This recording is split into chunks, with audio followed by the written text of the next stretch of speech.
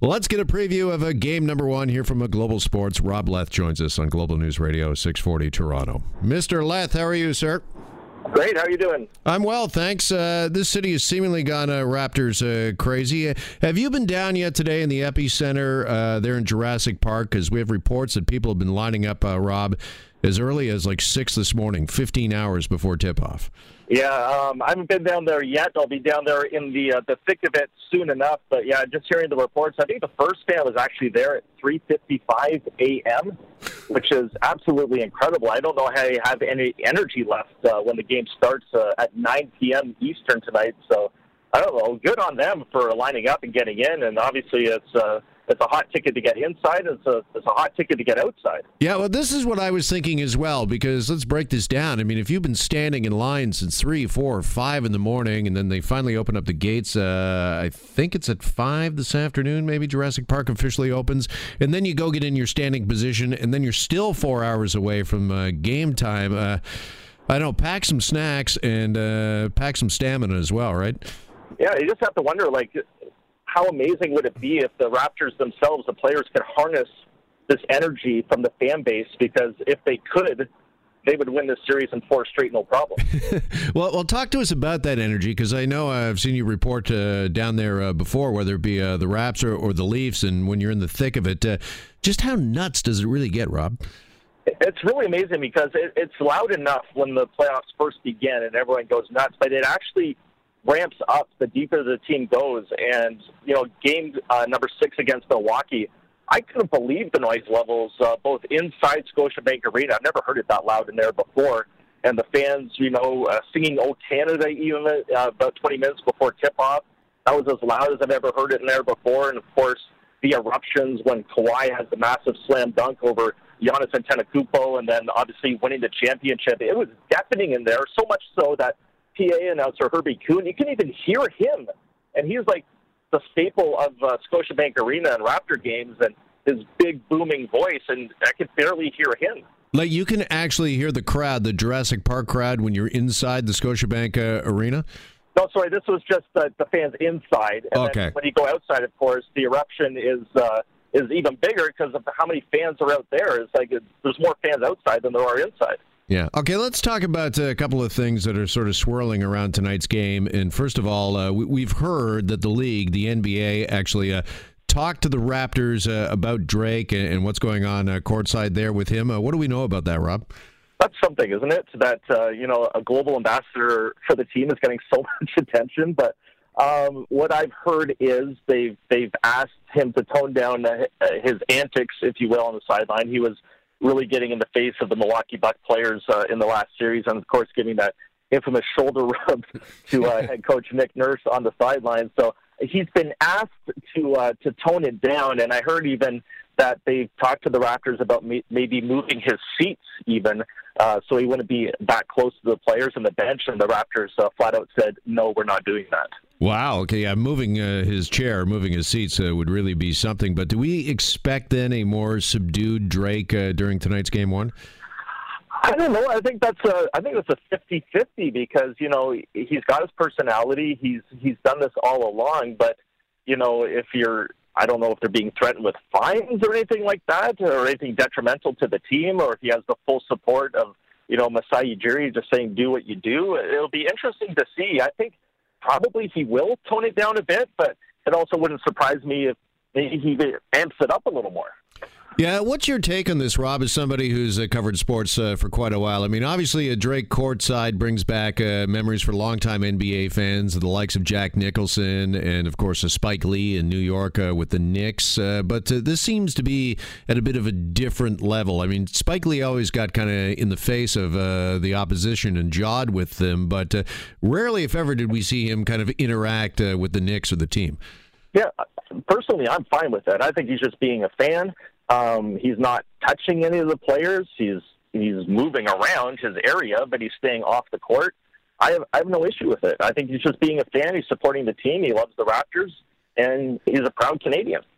Yeah, I think the Beaverton had the best headline I read the other day, the spoof paper that said, nobody on the Raps have got the heart to tell Drake he's not really part of the team. I saw that. That's amazing. Yeah. And he's actually not allowed to wear, because he is affiliated with the team, he's actually not allowed to wear any sort of jersey or anything with the Raptors logo on it. So. Oh, really? I hadn't heard that. That's an NBA rule? Yeah, when you see him at Leaf games, he'll be wearing a Leaf jersey.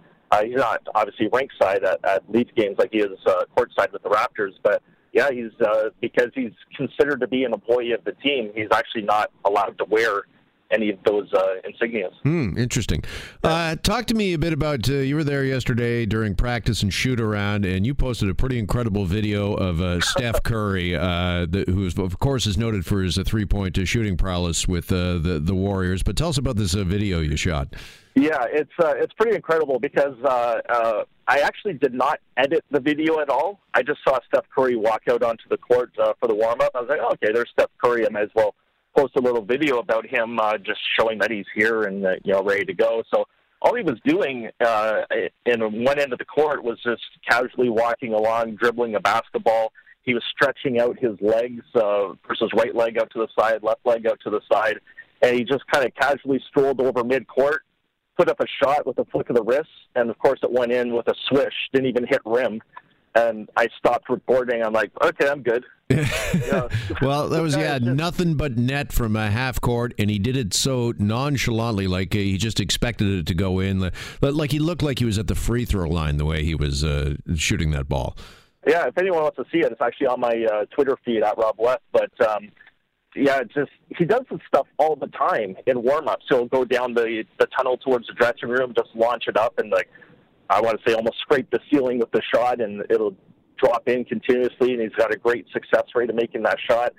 I'll go down to my gym, and just for fun, I'll throw baseball style, I'll throw basketballs from mid-court, and maybe 1 out of 50 will go in. This guy's just flicking it up, and he knows it's going in. And how do you stop that as a defender in a game when he's doing stuff like this and make it look so easy? And even during games, he's not necessarily launching them up from half court, but he'll stop and pop from 10 feet behind the arc, and he knows it's going in. Yeah, Rob, it kind of reminds me of the Tiger Woods saying that there's a reason why we have our names on our bags. I think there's a reason why Steph Curry has his name on the back of a Warriors jersey, and maybe you don't. He's good, and he knows he's good. Yeah, does Steph Curry, particularly with Durant out at least for Game 1, is that obviously the guy that the Raps have got a key on tonight?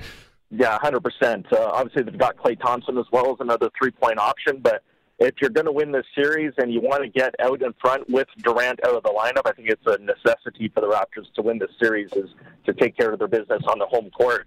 But, yeah, Steph Curry, he's proven it time and time again that he is just a clutch shooter and he can hit from anywhere. You got to get on him. You got to force him to go to other options. And if they don't, they're going to be in a lot of trouble.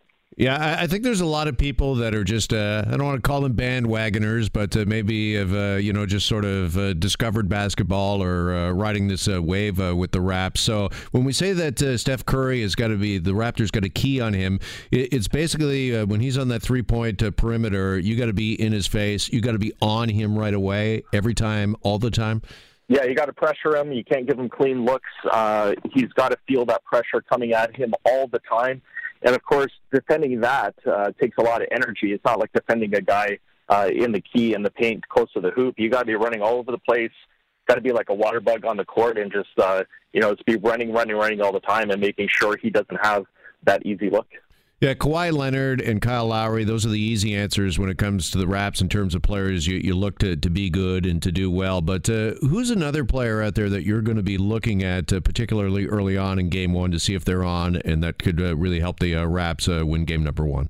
Well, there's one guy in particular who has struggled throughout the playoffs with the three-point shot, has done well defensively, but he's a guy who's been in this situation before, and that's Danny Green, who came over in the Kawhi Leonard trade from San Antonio. He's got the playoff experience, but he missed his first 4 three-pointers against Milwaukee in Game 6, and the Raptors got behind the 8 ball. He's a guy who's counted on to hit that three-pointer for Toronto. Just hasn't been able to do it lately for whatever reason, but he said after the game he's not worried about it. He's a veteran guy. He's been in this situation before. He's going to keep shooting it. eventually it's going to go in, and hopefully for the Raptors, it's game one, and not before it's too late. Yeah, just finally, Rob, I don't know if you got a take on this or not, but I was reading early this morning on this about this map of America that's pretty much blanketed in red that shows most of the U.S. is actually not going for Golden State, who they're making their fifth, I believe, straight appearance in the NBA final. But there's a lot of love and a lot of support for the Raptors south of the border. Are you buying that? Yeah, absolutely. I just think it gets to a point where it's kind of like the New England Patriots in football, where people just get sick of the same team winning year after year. Like, I personally like dynasties. I like seeing great teams. But, people like to see new teams win. I think people love Kawhi Leonard. I think people don't like the smugness of the Golden State Warriors, and they want to see a new team win. And I think this Raptors team is very likable.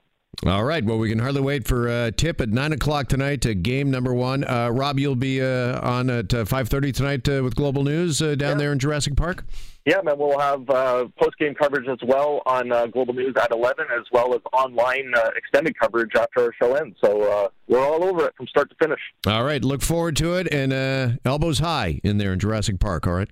I'll keep them up. Yeah. Okay. Got to box out. Thank you, Rob Leth from Global Sports.